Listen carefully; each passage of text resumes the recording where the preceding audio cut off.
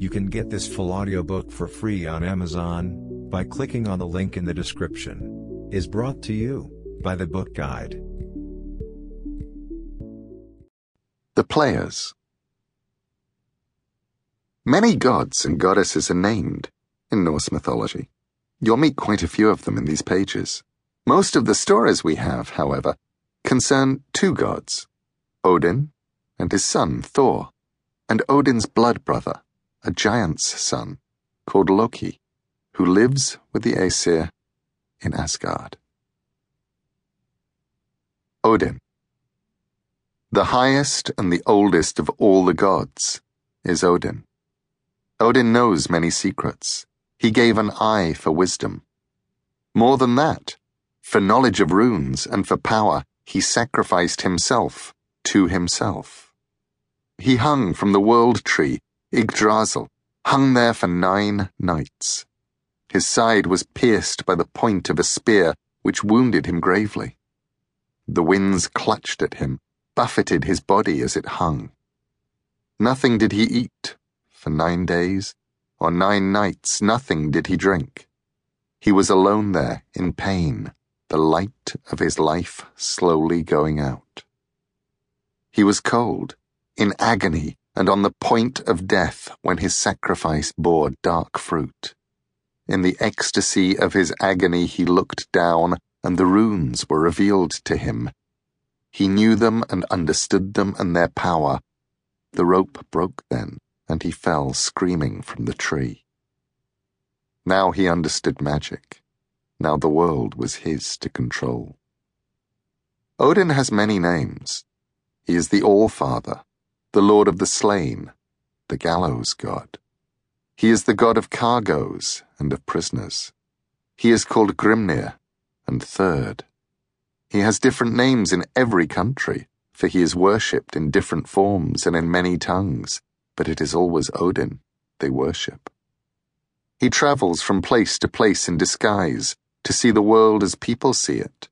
When he walks among us, he does so as a tall man, wearing a cloak and hat.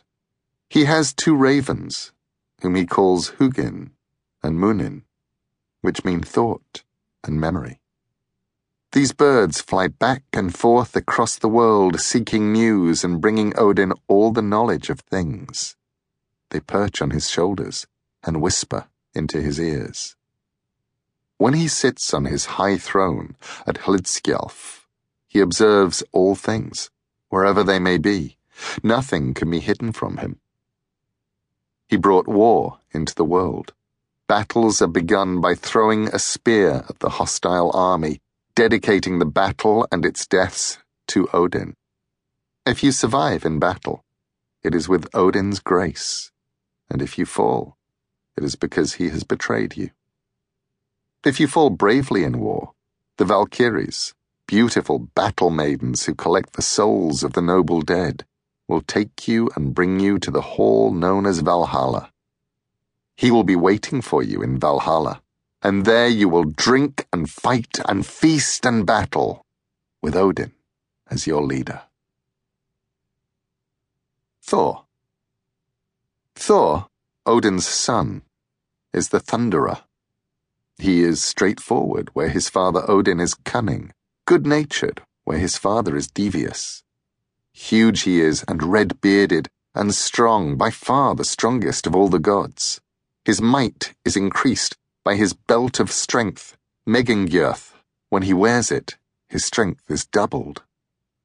Thor's weapon is Mjolnir, a remarkable hammer forged for him by dwarfs. Its story you will learn. Trolls and frost giants and mountain giants all tremble when they see Mjolnir, for it has killed so many of their brothers and friends. Thor wears iron gloves, which help him to grip the hammer's shaft. Thor's mother was Jothe, the earth goddess. Thor's sons are Morthi, the angry, and Magni, the strong. Thor's daughter is Thrud, the powerful. His wife is Sif, of the golden hair. She had a son, Ullr, before she married Thor, and Thor is Ullr's stepfather. Ullr is a god who hunts with bow and with arrows, and he is the god with skis. Thor is the defender of Asgard and of Midgard. There are many stories about Thor and his adventures. You will encounter some of them here.